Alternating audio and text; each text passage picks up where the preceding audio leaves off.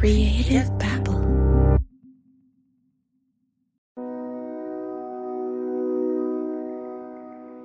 Describe what happened the 30th of September, 2018. That day, I had went to, it was a Saturday, I distinctly remember, kind of a normal Saturday and all that. And me being a veteran, I told my old lady, I said, I'm going down to the VFW, going to play some poker. So Javier, tell me about this guy who's talking. This is Tim Jones. He's a Marine veteran. He's retired. He's living with his brother and his girlfriend just to save a couple bucks on rent.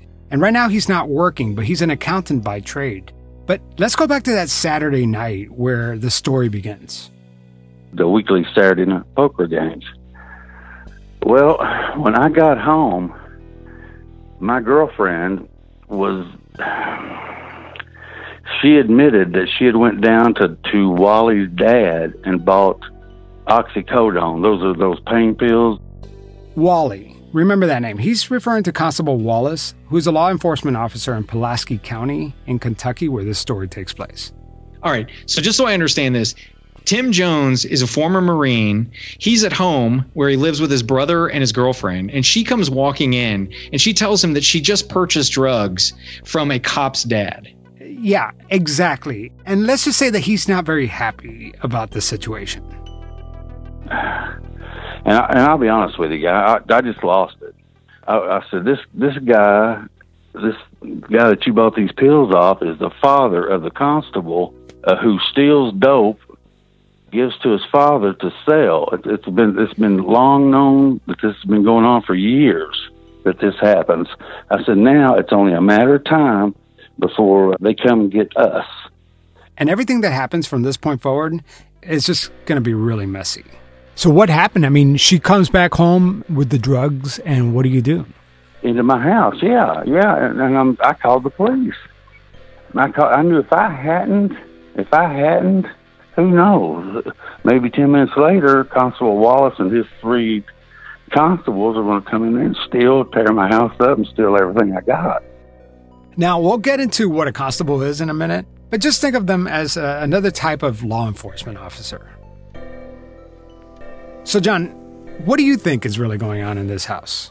Yeah, so I think Tim is really focused on the fact that his girlfriend just purchased drugs and that she bought them from the father of a constable. However, I think just kind of at the core, you've got a couple that's arguing. And so you've got a possible domestic disturbance that could be taking place here.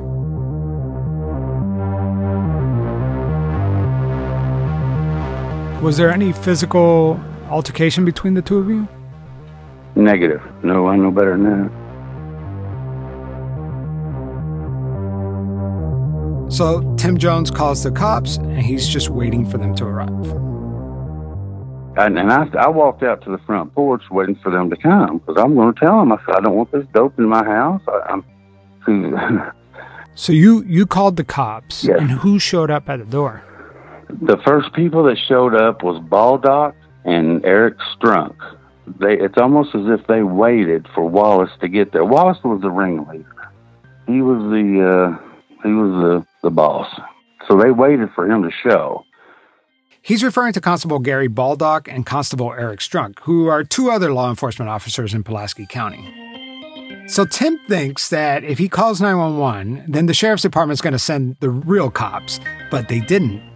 Instead, these 2 other constables showed up at his house. Remember, the whole reason why Tim Jones says he called 911 was to get the drugs out of the house because he wants nothing to do with this. And now these guys show up. So basically, what he was trying to have happen, he caused it. He provoked that to happen. Yeah, it's like the last person in the world that he wanted to arrive at the scene was Constable Wallace, and that's exactly who showed up. So was there like an existing relationship between Tim Jones and Constable Wallace before this night? Only by reputation, only from what Tim Jones had heard around town. So you knew about Wally before you ever encountered him, right? Oh my gosh, yeah. Oh yeah. He's a scourge down here. I mean, pulling people over for DUIs, and for $500 he'd let them go. But if he's done nothing wrong, he has nothing to worry about, right, John? I mean, you would think so, but I think when he called 911, his intention was either to get rid of the drugs, I don't know, maybe get his girlfriend arrested, but none of that happened. Instead, Tim Jones got arrested. They seized his property. They took his cash, and he was on his way to jail. You're not a bad man. You're not a bad man. I'm not a bad woman. You're not a bad man. You're not a bad man. I'm not a bad woman. You're not a bad. From the creators of Twisted and Pretend, this is Criminal Conduct Season 2, an investigative podcast about rogue constables in Pulaski County, Kentucky. Bury the body, bury the body, bury the body, bury the body for me.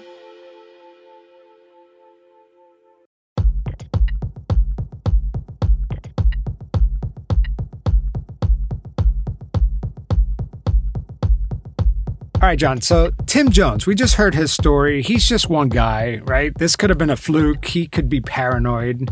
But let's talk about some other people who have had bad run-ins with this Constable Wallace. Yeah, I mean, Tim Jones mentioned Constable Wallace's reputation. And so there definitely was some buzz around the county as to what may have been going on with him. We've got a few other people that have had some interactions with Constable Wallace. We got Hank Smith, and he was in a motorhome. And someone knocks on his door, and it turns out to be Constable Wallace. And the constable goes into his motorhome without a warrant, without consent, and he ends up seizing marijuana, the motorhome itself, and he takes $7,000 in cash from this individual, but only logs $2,007 into evidence. Wow. So he allegedly just walks into this motorhome and seizes a bunch of cash, reports some of it, doesn't report all of it. Just keep and going. He seizes the motorhome. That's crazy. And I think we're gonna start to see a pattern here with what unfolds. Okay. So another individual, Wyatt Dalton, he's driving his mother-in-law's car, and he gets pulled over by Constable Wallace. Constable Wallace claims that 10 Xanax tablets fall out of the car, which I find interesting. In all these stories, money and drugs it just falls are out just they're falling out. They're pouring out of people's pockets.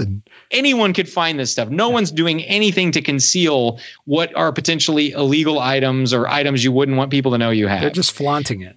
So because of these prescription pills, Constable Wallace seizes $4,440 from Wyatt Dalton.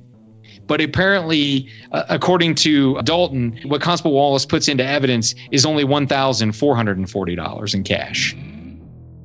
So there's another discrepancy between what the individual who was arrested claims he had in cash and what Constable Wallace is reporting as cash that he obtained.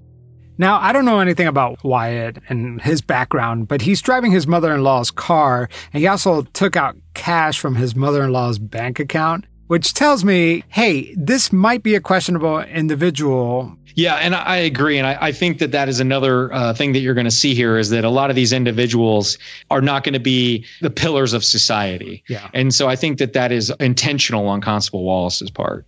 All right. So who else has Constable Wallace run into? So Danny Hughes was pulling a rail buggy or a dune buggy, as I would call it, to his house. And Constable Wallace pulls him over while he's doing this. And in the process of this traffic stop, Constable Wallace finds a handgun, marijuana, and plastic bags containing what the constable describes as crystal-like substances. And he also finds digital scales and other plastic baggies. This is interesting because it started off as a traffic stop, right? So he could have had a taillight out, he could have had a cracked windshield, and he suddenly finds this big drug dealer, supposedly, right? Right. This constable's getting very lucky. Yeah. Every time he pulls somebody over, he seems to have found a mastermind criminal. So what Constable Wallace does is he ends up arresting this guy, claiming that he's distributing drugs, and he confiscates $459 in cash. But Danny Hughes claims that the constable planted all this evidence, that he planted the digital scales, he planted the crystal meth, all these things that he claimed he found. However, the prosecutors tell him that if you take a plea deal, then you're going to be in much better shape. But if you start making these accusations, you're going to go to court and you could end up going to prison for a really long time. So if he takes a plea deal, the constables can keep all that evidence. So they can keep the cash. They can keep a portion of that. They can, anything that they seize of value, it can be sold at auction and they can get money for that. So what's this next one? Okay, so we have another incident where Constable Wallace and another Constable, Baldock, they entered a residence and they end up arresting this guy for having 5 grams of methamphetamines. And then because they found the methamphetamines, they seize a car, they seize cash, they seize a golf cart, 14 guns, a 4-wheeler, all these things because they're able to seize things when there's a certain amount of drugs because they're claiming that they're related. Now, this individual is claiming that the drugs were planted and they were not his. And 5 grams of meth, is that a lot? It doesn't seem like a lot. Yeah. And once again, in this case, the individual was pressed really hard to take a plea and not to pursue anything. So he's got these allegations, but he's got his back against the wall because he's facing going to prison if he wants to tell a jury that the evidence is planted. And are you going to believe the guy that was arrested on drug charges? Or are you going to believe 2 constables? Yeah. So once again, you've got a pretty difficult situation for the individual. All right, so we're just running down this list of these bad incidents and bad encounters with Constable Wallace, but is there anything else? Is there more? No, the list continues. There was this woman and she was staying at the Red Roof Inn, and the constables, Wallace and Baldock, they go into her room, they search it, and lo and behold, they find methamphetamines, they find a gun, they find heroin, and she's charged with trafficking in heroin. And there's allegations and concerns as whether it was a lawful search.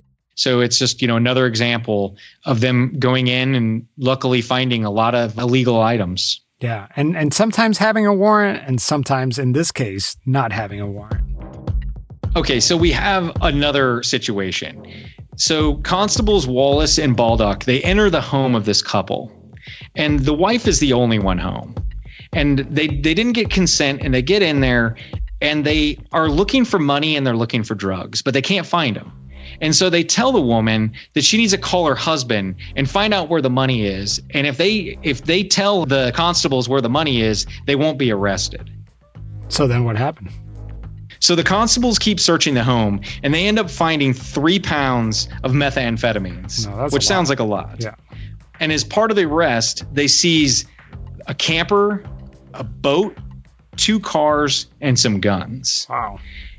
And then once this couple is arrested, they're faced with the same dilemma as everyone else, which is they have to take a plea deal. They have to take a plea deal, right? Right. So they either got to take a plea deal or they're going to face serious prison time. And so part of their plea deal is the government says they have to forfeit all the items they seized, and they got to pay an additional $20,000 to keep the government from taking their house. Oh my God. These people in a heartbeat, they just lost everything. It almost sounds like legalized extortion to me. Yeah. That you're arresting people and you're saying, hey, you better give us money and give us your stuff or you're going to go to prison for a really long time. But this is all the victim side of the story, right? That's right. Yes. Yeah. Yes. And I mean, there's 2 sides to every story, but still, this is not looking good for Constable Wallace. Okay, so we have another situation where this car is pulled over at a shopping mall by Constable Wallace. And when he pulls him over, he looks at the passenger, this female, and he asks her where her drugs are. And she says, I don't have any drugs. Well, he proceeds to search her for drugs, which, according to her, she alleges that he fondled her breasts, touched her inappropriately, but he did not find any drugs. And so he does this, excessively thorough search, and then he ends up arresting her for DUI. And that's interesting because she wasn't even driving, right? Right. Yeah, she was in the passenger seat. So, yes, it sounds like something's not right there. And I mean, she wouldn't make these accusations if there weren't other witnesses. Yeah, I mean, that's the thing. I mean, some of these accusations may not be true, but there are a lot of accusations, and they come from a wide variety of people, and there are some pretty consistent themes throughout these accusations. I think in order for all this to make sense, you have to understand the region and the area where we're talking about, right? And so this is set in Somerset, Kentucky, which is a small town in Pulaski County. I mean, Somerset's got like 11, 12,000 people. And the county is a huge county. And I think the county only has something like, 60, 65,000 people in the entire county. It's not a lot of people, but it's a big area, isn't it? It is. It's close to 700 square miles. So you've got a huge area. You've got some law enforcement in some areas, but there's gaps. You've got rural areas where there's just not much of a law enforcement presence. And I think in Kentucky, that's why the constable role is still there. And so this kind of fills in the gaps a little bit. All right, which leads us to what is a constable? So we keep saying this word constable, but they play a real role in Kentucky law enforcement. Yeah, I mean, a constable is a constitutionally appointed role, but it's an elected official. A constable is granted all the powers of a sheriff. Wow. But unlike a sheriff, they're not part of an organization. A constable doesn't have to have any law enforcement experience. They don't have to have any law enforcement training. They are just elected to fill this position. So you got this elected official who answers to nobody, right? That sounds very outdated. It sounds like an old England type of government. And it does come from old England, and it's been around, I think, at least back to the 1800s in the U.S. So what is the purpose of the constable? So I think just kind of at its core, it's to deliver court papers. If they were going to serve somebody a subpoena or a lawsuit or something like that, is that what they're supposed to do? Exactly. And how much do they get paid for that? So they get paid for individual tasks, but it is a very small amount of money. And some of these tasks, I mean, I had to read it over several times because I feel like, how is this still in print today? As an example, it says that a constable gets paid $1 for killing a mad dog. Another one is it says that they get paid $3 for killing and burying a distempered horse, ass, or mule. Wow. $3? I can't even imagine how long it would take to bury a horse. That's not worth $3. Not even 300. I can't imagine how long that would take. And another one, this one, I mean, maybe this is easier than burying a horse, but they get paid $10 for apprehending a fugitive. Well, that's a little bit more than $3, but still, my God, this is chump change, right? It's laughable. I mean, I can't even imagine. I mean, not only the fact that you're putting your life at risk, but the amount of time it would take to find a fugitive, the amount of time it would take to go and get him, to bring him in. I mean, so that doesn't even seem like it's worth your time. These days, that seems like something out of the Wild Wild West or something like that. Yeah, I mean, even 200 years ago, with adjusting for inflation, I don't think that would be much money. But yeah, so basically everything that they're supposed to be doing, they're paid almost a peasant's wage for what they're doing. But that's not really the role that the constable plays in Kentucky, right? Constable Wallace isn't getting paid $3 to bury a horse. So I wanted to learn more about this, and I called Tim Jones's public defender, Ezra Dyke. You're a public defender down in Kentucky? Yep, that's right. Been here for going on 3 years now. Yeah. Kentucky has some interesting holdovers from the Wild West states, is what I call them. And a lot of states used to have this position called constable. And it was kind of an era where government was far-flung, and so you needed these guys to enforce the law. So usually it's just some half-retired guy or retired person gets the position just to make $20 for each paper service for the courts. These guys in Pulaski and a few others around the state are quite entrepreneurial. They realized how much power they were given by the Constitution, and they took advantage of it. They're elected officials, and they have all this power. And so it's emerged as a big problem in Kentucky, not just with Tim Jones and Constable Michael Wallace, but several times over the years throughout the state, they have these vigilante constables that kind of run amok and take advantage of all that power. So it's more widespread than just these two constables, right? Very much so. Do you think that people listening to this will find this surprising? I hope so. I didn't realize the problem until I was faced with it. All right, John. So we know that the constables aren't going around killing mad dogs for $1. How do they really get paid? Well, Javier, I think that they take advantage of the forfeiture laws, which those apply to just regular law enforcement, but also the constables. And what that means is that if they arrest somebody for drugs, a certain amount of drugs, then they're able to seize property that potentially could have been used in connection with distributing the drugs or was purchased as a result of the drugs. And so they're looking at seizing cash, vehicles, things that can be sold, and then they get a percentage of that. That money is how they're basically able to pay themselves. So in other words, if they make an arrest and they see that you have a jet ski or a car, and they think that maybe your crime is connected to that property, they could just go ahead and take it, right? Right. They're going to take it, and then it's going to be later. There's going to be a hearing to decide whether they actually get to keep it or not. And that's not unique to Kentucky, and that's not unique to constables, right? No, it's anywhere. And the idea is that, if they're making money off of dealing drugs and buying property, then they shouldn't be able to keep that property. But here with the constables, because they're able to keep a huge percentage of the money or property value that they seize, they have a real vested interest in arresting people for drugs and seizing property. Law enforcement routinely seizes property funded by drug deals, and that's how FBI agents have cars. It's a way to fund the police department, right? It is. And so that there are some kind of perverse motivations there, but it's much more dispersed within a law enforcement entity. So, I mean, if you got a department and if police officer X seizes property, that police officer is not going to get the fruits of that seizure. It's going to go to the department, right? It goes to the department. Right. But it's not like he seizes a Corvette and then he's driving a Corvette. Yeah, but when a constable seizes property, he's the only one that's reaping the benefits, right?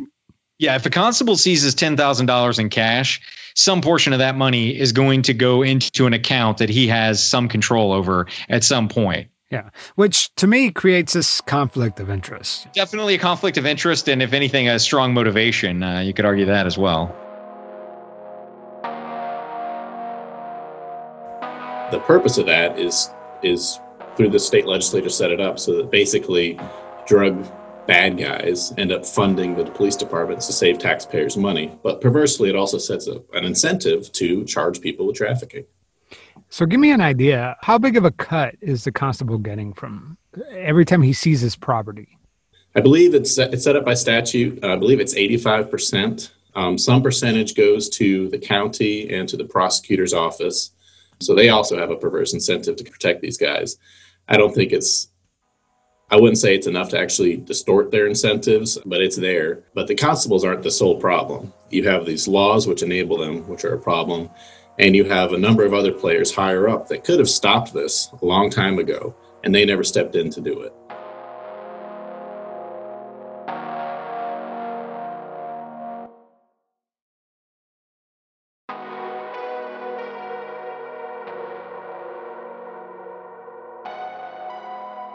So let's get back to Tim Jones' story. Tim Jones was the guy that we heard from earlier in the episode.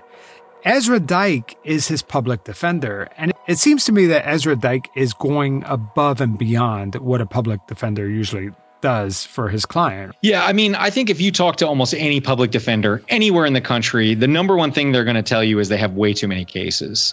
And that when counties and cities are doing budgets, people aren't saying, you know what, we need to give more money to make sure that criminals have better defenses. It's not the first thing that gets raised on the budget. So most public defenders' offices are understaffed, they're overworked, and they have to do what they can do to just do, usually it's almost a minimum to get their client a decent defense. It's one of the reasons why if you have money, you want to hire your own attorney. So, yeah, I think in this case, it seems like that this is a real exception, that Tim Jones got a really stellar attorney here. Describe to me the first time that you started getting a sense that maybe something's wrong. In Tim Jones' case, it was pretty apparent from the citation and the facts that something funky happened. It started out as there was a 911 call just for a disturbance domestically. And somehow the constables stepped in and took that call, even though they're not dispatched by the 911 operators. And then at a hearing, we found out that basically Constable Wallace is just listening in on the right bandwidth and showing up to these calls before the police can. Again, very entrepreneurial. First guy there gets first whack at making the arrest and making any money off of things. And also he gets there before any other officers might have been there to see what was going on. But Tim Jones, of course, he's the one that had cash in his wallet. He's the one with the truck outside in the driveway. And so he's the one that Michael Wallace charged with trafficking, even though the vehicle was not in any way alleged to have been involved in selling drugs or anything like that, even though it was not apparent that the cash was earned through selling drugs. And indeed, we found some check stubs about where that money came from. But the law allows, there's a presumption that if drugs are found near money, it's presumed that the cash comes from that money, which is, again, another odd presumption. How can you believe that this guy was trafficking drugs, and why did you seize his car, and why did you seize his money? And the prosecutor's office should have dismissed that, but they didn't, because whether it's because they stand to make a cut or because political reasons, they don't want to upset the boat, I don't know. But they should have dismissed that case.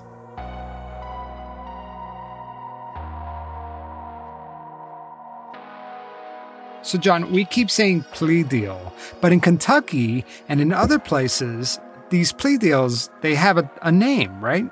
Yeah. So in Pulaski County, they have what they call the Rocket Docket, which is their plea program. And what that allows is it says that you can take a felony indictment and you can move it down to a circuit court so that it becomes more like a misdemeanor. So basically, I waive my rights and skip the grand jury and hopefully get out with a lesser sentence, right? Yeah, I mean, that's the intent. It's under the idea that there are so many people in the system, there's so many people arrested, there's so many people that have been indicted that they can't all go to trial. Trials are expensive, they're timely. And so on a practical level, it makes sense. Yeah, if I committed a crime, I would probably want to take this deal. But what happens when an innocent person gets confronted with this situation?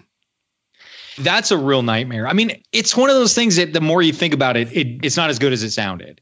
And so you've set up a system where a lot of people are getting arrested. And that's one of the issues, is that are there too many laws? Are there too many arrests? Who are all these people? Are they really doing bad things? And they're being put in this situation where they have no choice but to take these plea deals. Or you're looking at $40,000, $50,000 in legal fees. You're looking at having a record. You're looking at going to prison, or you can just take a deal. And it really comes into play with the cases we're talking about, because if you take the plea, it's very, very unlikely you're going to get to keep any of the money or property that was seized. That's a tough decision to make, man.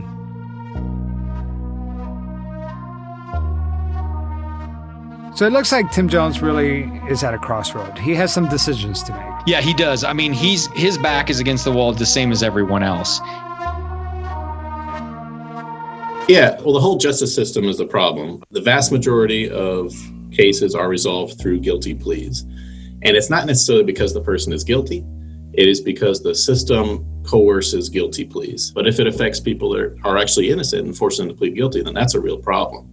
And Tim Jones felt that system. So Tim Jones was held in jail for more than 2 months by the district court for this charge. And he was offered, through a rocket docket deal, and he was offered probation, as many people are. So basically, he's sitting in jail. He wants to get out of jail. He's offered probation through a rocket docket deal. Pleading guilty is actually the fastest way to get out of jail, which is totally wrong. Pleading innocent should be the fastest way to get out of jail, if you ask me. And so that's what happened with Tim Jones. But he stuck to his guns. This guy who's a Marine veteran, I think he had one misdemeanor from years ago for a traffic ticket or something like that. And he said, no, this is wrong, and I'm going to fight it. And thank goodness he did. And so as a public defender, at what point in that process do public defenders like you intervene, and what kind of advice do you give, and how do you fight that pressure of these people wanting to plead guilty and get out of jail? Well, in Tim Jones' case, with a trafficking charge of, it would have been under 2 grams of meth, he was looking at 1 to 5 years. So he was looking at a minimum of 1 year to serve if he went to trial. And a judge would be very unlikely to grant probation if a jury came back and said serve 1 year. So he's looking at a big change to his life. And so I would have told him that. But I also would have said, hey, There's some funny stuff going on with Constable Wallace. What is the consequence of, let's say Michael Wallace got it wrong. Let's say he arrests somebody or even planted evidence or something like that. And now what are the consequences for somebody who is now victimized by these constables? What is their life after this? I mean, the vast majority of what I would call his victims did plead guilty. And frankly, the vast majority of his victims likely were guilty of something. Constable Wallace was smart enough to prey on the politically disconnected and usually the poor population. And so he got away with it for years. And frankly, once you're poor and have a criminal record, you lose a lot of credibility in the courts. So even if somebody who had been addicted to drugs for 10 years, even if they'd been guilty the previous 3 times of possession of drugs, if they were brought back in and were completely innocent and had drugs planted on them, guess what? Nobody's going to believe them. So Tim Jones is at a crossroads right now. He has to make a decision. He either pleads guilty or he tries to fight this thing.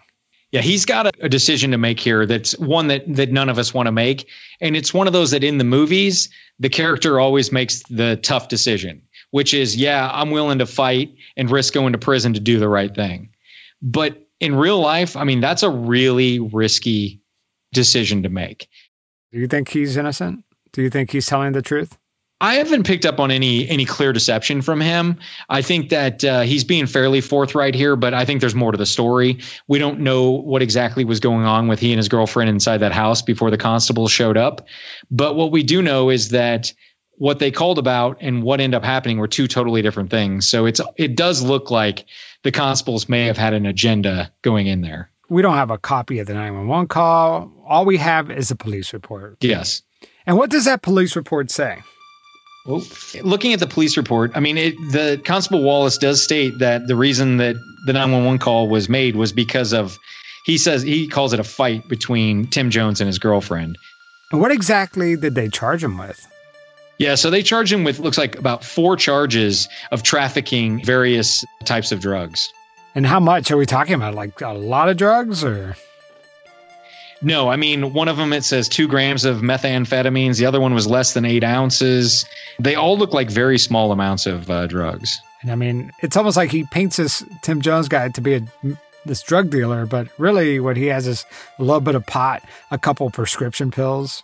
So in the police report, Constable Wallace also says that the male subject, who was Tim Jones, had money falling out of his short pockets, which once again, it doesn't seem believable to me. Who has thousands of dollars just falling out of their pocket? And that's right. It was thousands of dollars. He said here that he located $7,430, but it just doesn't seem believable to me. Yeah. And he mentions that his girlfriend had a loaded .45 caliber pistol under her covers. They knew the police were coming, or that they were aware they have called the police, right? And that nobody is doing anything to disguise what they should know is illegal items and activity. So to me, I mean, you see it. Oh, the cops are coming. People are stashing things. They're throwing things out of the way. But in these instances with Constable Wallace, nobody's doing anything to conceal or hide anything that he's going after. Yeah. I mean, I've seen someone reach into their pocket and a $5 bill fall out. But I've never seen thousands of dollars hanging out of people's pockets. Yeah. Here's another little miraculous evidence just falling out of the sky. When he walks in, the girlfriend gets out of bed. Okay, so she's still in bed when Constable Wallace shows up. And a white napkin fell on the floor with 8 oxycodone pills. So these are the same pills that Tim Jones says allegedly came from Constable Wallace's dad. Yeah. And why was she in bed? And it's just like things just fall out right in front of him. That definitely is suspicious to me. And how much money did Constable Wallace say that he seized from Tim Jones that night? Constable Wallace claims that he seized $7,430, but Tim Jones says that it was closer to $9,500. So he found some scales, he found plastic baggies, everything a drug dealer needs to distribute drugs, right? Exactly. But if this were true, wouldn't there be a lot more drugs? Yeah, you would think so. I mean, it's like there's all the paraphernalia, but not the drugs associated with it. Yeah, 2 grams of marijuana. That's not even a full teaspoon, is it? Yeah, it's not much at all. And 8 prescription pills. That doesn't even fill up a whole bottle. No, right. Yeah, exactly. That's not even a prescription bottle full. It seems like they're really stretching the bounds of what it means to be distributing. So here's my favorite part of the report. So Constable Wallace notes in his police report that the girlfriend says that the pills are hers. But guess who gets charged with distributing the controlled substances? Tim Jones. Exactly. And why do you think that happened? Well, I think it's because he had the money. And the property.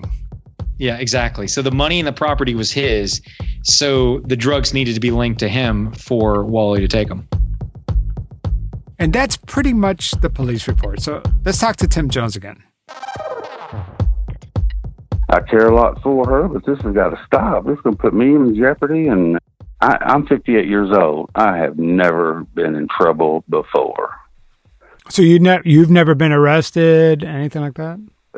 No, I do have a DUI about 7 years ago, and that is it after all my 58 years. Do you have any substance abuse problems yourself, or is it just your girlfriend? No, just her. Okay. So according to the arrest citation, Tim Jones was charged with 6 felonies, and he had a bond of $100,000 in property or $50,000 in cash.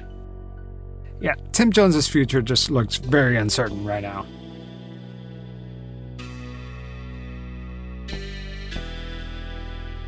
So you said you lost your home. So where did you stay? Where did you stay after prison?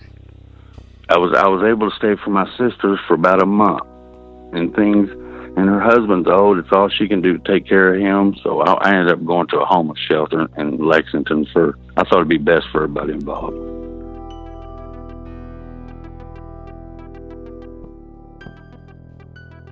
So that night, Tim Jones thought he was just calling 911 to get help with his situation, and he ends up getting arrested.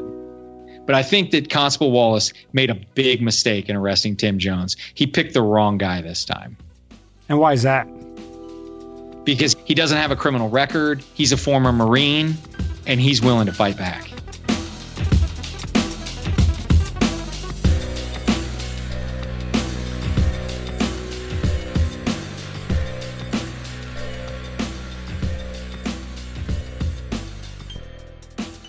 Next time on Criminal Conduct, we're going to hear from other people who say Constable Wallace ruined their lives. We're supposed to be innocent until proven guilty, but yet the system completely failed me. I don't trust law enforcement now. Mike Wallace, the constable, was a walking civil rights violation. He's got a gun and a badge and is able to intimidate a lot of people. If he got behind me and turned his blue lights on, I ain't stopping.